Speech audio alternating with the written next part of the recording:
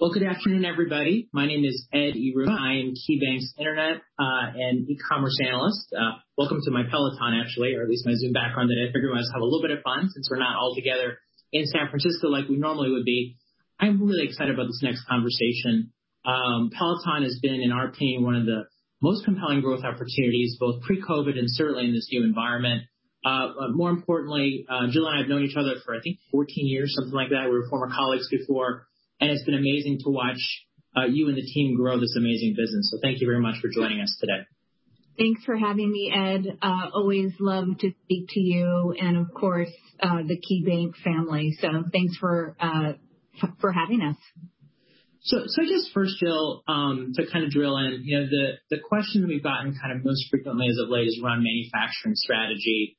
I guess just to step back, could you kind of dimensionalize how you think about the mix of in-house versus ODM, and specifically if you could talk a little bit about Shinji. Of course. So as you know, in the past, we haven't broken out our mix of our own production versus production that we leverage from third parties. We do leverage and dual source for both bike and tread. So that is important to know that we try to de-risk that supply chain. With the capacity at Shinji, though, and Precor, which is not yet closed, we are significantly increasing, however, our own capacity. And of course, this is to have more control over our own destiny. But I will say third-party manufacturing will be critical for us, and that's not going to change. But certainly, Shinji, when it's up and running, we've talked about it producing up to 1.5 million connected fitness products per year. We're starting first with bike, but we're hopeful Shinji will be a producer of our lower priced tread in the months to come as well. So it's obviously adding ample capacity for us. Precor, which is exciting. We do have a lot of potential with Precor to really advance us and fast track our ability to domestically produce our products. And while we don't currently have a ramp schedule for that, we have planned by the end of this calendar year to begin producing our products at Precor. Most importantly, they have the facilities and certainly the teams that have deep manufacturing expertise to help us with our domestic production ambitions. So we're super excited about it. But I just leave you with this. We remain convinced of our long-term potential and plan to continue to rapidly grow for many, many years to come. And we know that requires a very large supply chain, both abroad with 3PLs, with our own manufacturing, as well as domestically. I guess to put it simply, to sell millions of products a year, we need to make millions of products a year, and that's our ambition. I know it's still early innings, but have you been surprised at the number of customers that have upgraded from Bike to Bike Plus? You can actually see the Bike Plus in my background.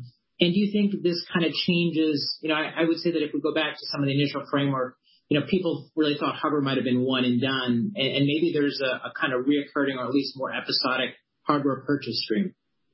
So we've been really pleased with the success of Bike Plus, and we're not surprised by the number of upgrades of our existing members from the original Bike to Bike Plus.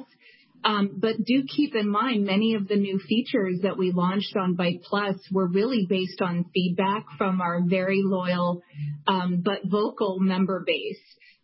So again, it's not surprising that people wanted to see the features that we launched with the Bike Plus and the success of that. One of the exciting things, I think, as you personally know, is that Bike Plus allows us to really open up the world of floor-based content, whether that's Bike Bootcamp or you go from a bike ride, you swivel your screen, which is a new feature on Bike Plus, to enjoy perhaps a yoga class and then a stretching class. So we're super excited about that because obviously we're really excited for people to take advantage of all the fitness verticals that we offer. And so our goal, though, isn't really to have a replacement cycle for our products. What we hope is that these products last for years and years and years, because ultimately what we are focused on is driving long-term value of that subscriber base. And we want those products to last. I would note our logistics footprint is sort of a hidden competitive advantage here, because that really affords us the ability to service those products so we can keep our members riding and running. So the hope is that these products work for, a decade or more. And what we hope is maybe members will adopt multiple products over time, not necessarily upgrade their existing products. As you know, we use software and content to dramatically change the experience from week to week. And so that's really the driver of keeping that product that you've bought fresh and new, and upgraded over time. So the one thing I would caveat all of this with is that our tablets are likely to have a slightly shorter lifespan, call it, 4+ years, maybe a little bit more. But that's really just based on the software updates and the fast pace of technology advances in touchscreens.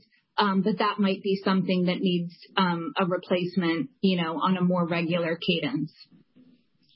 Can we click down a little bit on, I guess, what you're now calling, Tread in the UK? I know I had the opportunity to go to one of your studios here in New York and run on it, and it was amazing.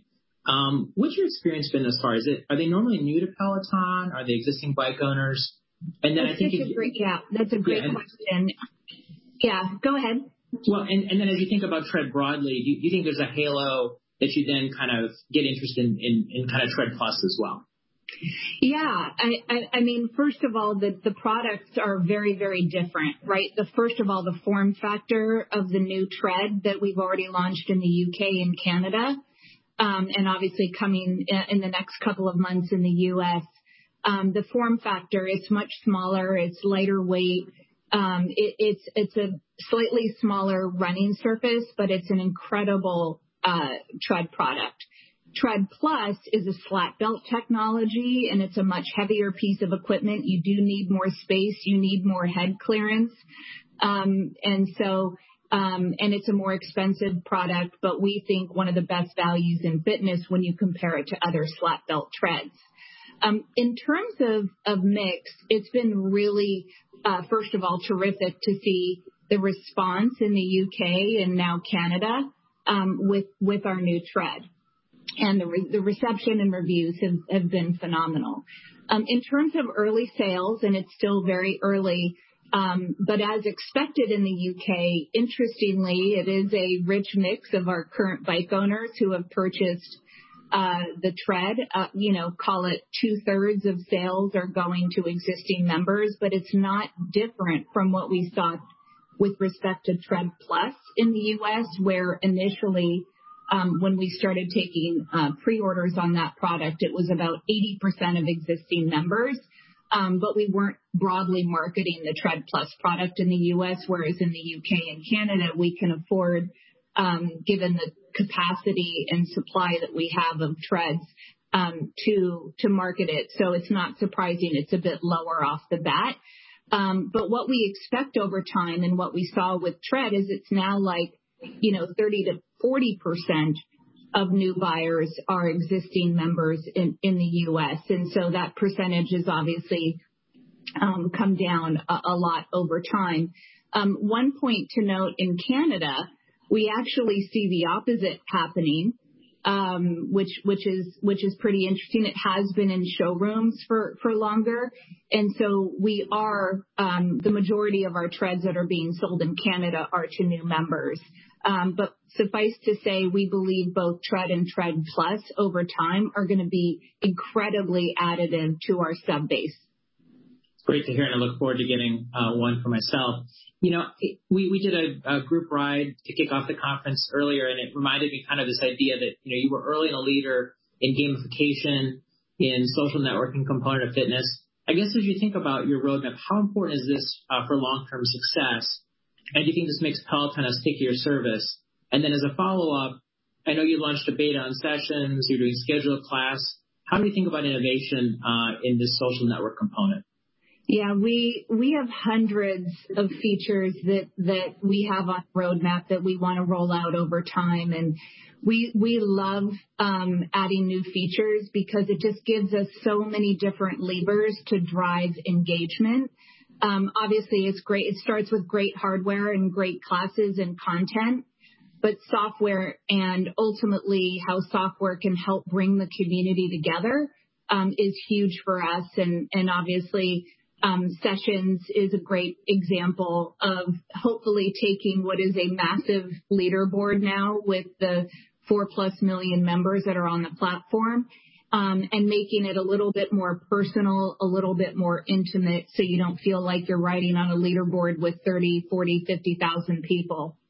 The goal, as you know, is to make that platform, incrementally better every time.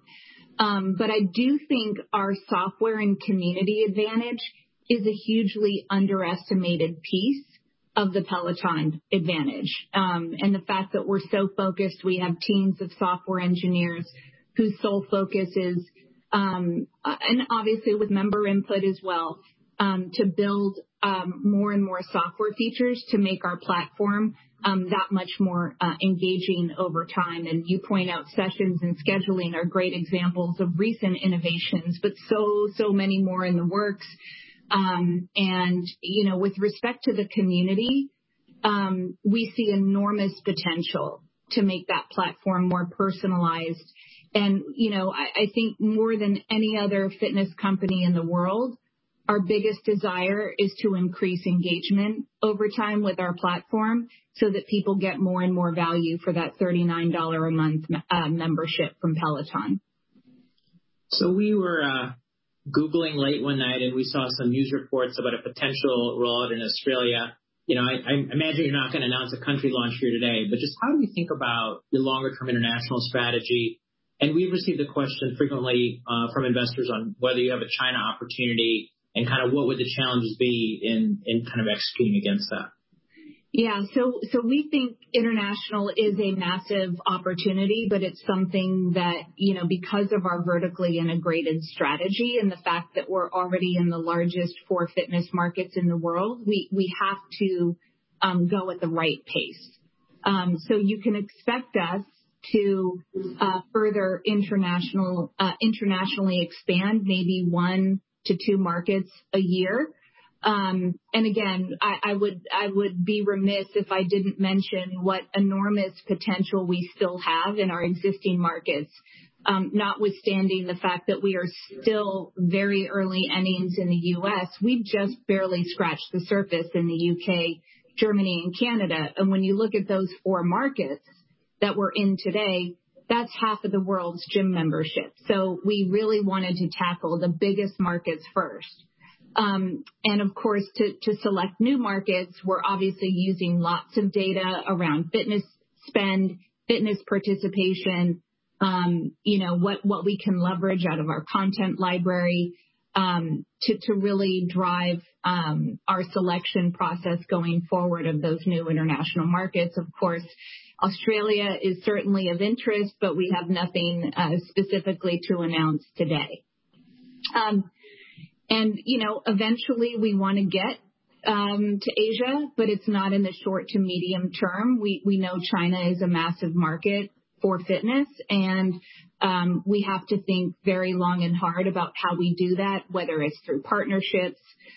Given that we are a media company, it's not something where we can just import our model from the U.S. or from our other international markets directly into Asia today.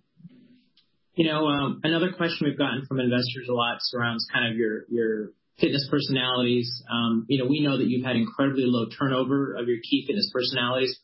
Can you talk about how you keep them engaged and kind of how you keep them on Peloton versus having them move to competitive platforms? Yeah, well, I would start by saying the culture at Peloton is one extends into obviously our growing instructor base. We want to be the best place in the world to work, and that extends into that instructor base specifically. We've been able to attract a world-class team. Many have been with us for years and years, since our very early days. And as you know, what we have done is assembled essentially a cast of instructors. We want to appeal to the broad interests of our member base, and we've been able to do that. In terms of the give and take, we have multi-year agreements with them, and they are well compensated in cash and Peloton equity. We also allow our instructors to do things outside of Peloton as long as it's not a conflict. Ally Love is a commentator for the New York Jets. You've got Emma, who is a model for Under Armour. So, they are able to pursue other things, but I like to think of it as really a symbiotic relationship. We obviously love having these incredible instructors on our platform, but there's also no other platform in the world at this juncture where they have the type of audience that they can have like they have on the Peloton platform. Kind of on this topic of programming, particularly in the back half of 2020, you guys launched an impressive amount of artist series, collaborations. Maybe talk a little bit about the development of these different product or programmatic offerings. And then can you also talk about if this changes the margin profile of the subscription business? So music is the critical key component to our content platform, in my opinion, obviously in addition to our world-class instructors. And it's why we actually have a dedicated team that is constantly looking for ways to highlight music in a really original way for our members. What's interesting is that more and more artists are coming to us directly, seeking to integrate with our platform, which again is an incredible competitive advantage for us. So we will continue to explore unique and exclusive collaborations, but it does not change our outlook on our subscription margin. We believe over the next several years, we will get north of a 70% subscription contribution margin. And everything we're doing in music is not changing that trajectory.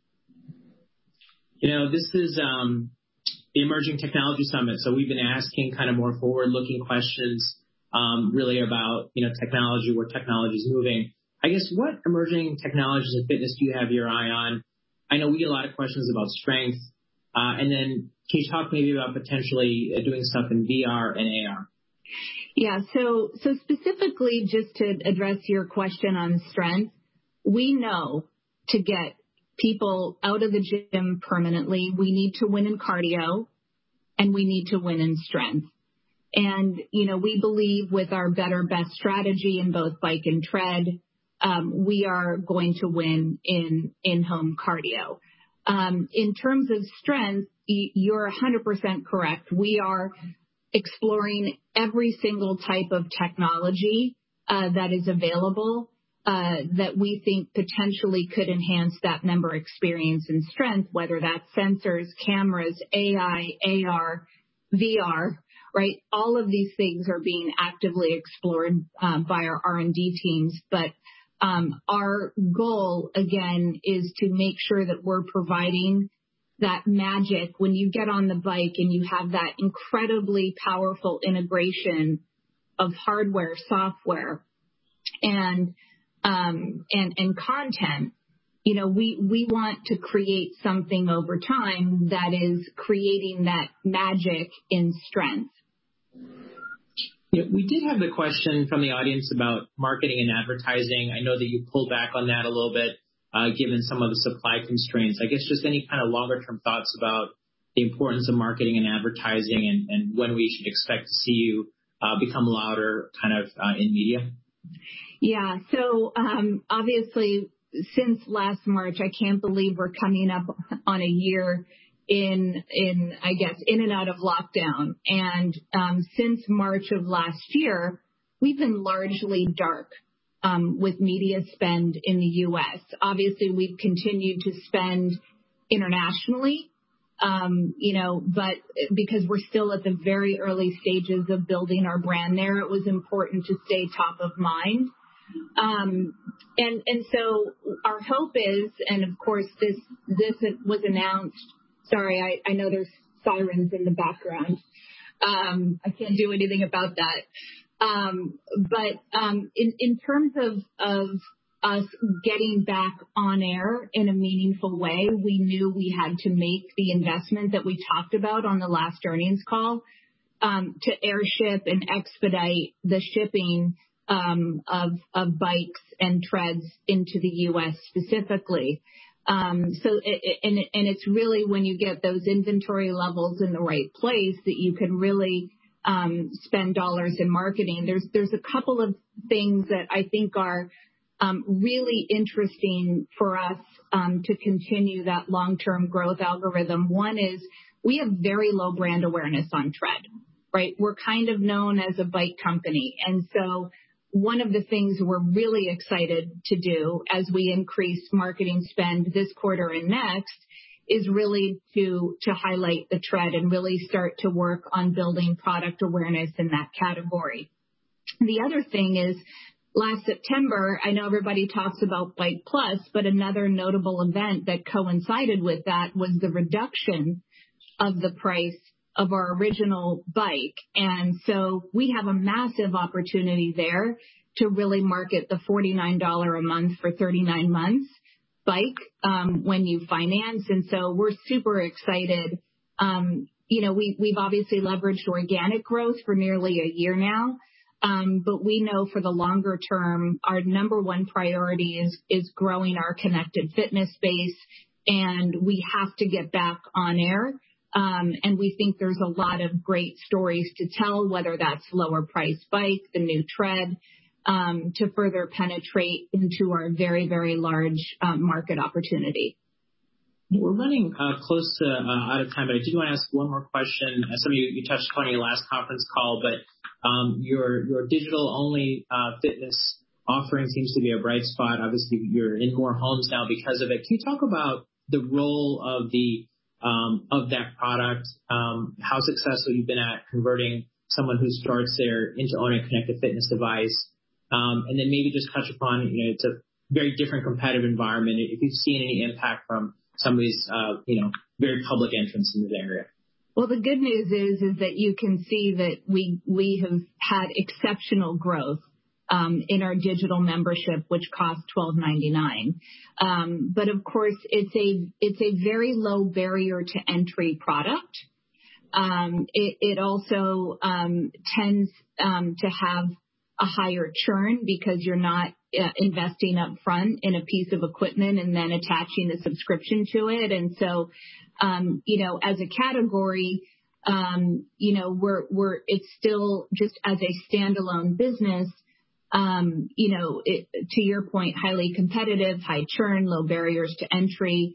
And so where we see the value today is, one, we're already producing all this incredible content for the benefit of our connected fitness membership base, right? They get to take yoga and stretching and meditation. So one of the great things is we get to leverage our content there. But to your point, it's huge in lead gen in terms of our connected fitness products. We've historically talked about 10% or so of our digital members converting into connected fitness. We're very pleased to say that number keeps increasing. And what's so great about that is that, given the growth in our absolute number of digital members, that gives us an even greater pool from which to convert into connected fitness. So it's how we continue to look at that particular product that we offer. But, I think with all the investments we're making in content verticals and creating the best content, we're hopeful that that's a market that we can win in over time as well. Great. Well, with that, we're out of time. Jill, as always, it's great sharing this time with you, and certainly we appreciate the insight into your business and are very thankful that you're helping keep all of us healthy during these crazy times. So look forward to seeing you in person sometime soon. Great. Thanks, you too, Ed. Thanks, everyone, for joining. Thank you.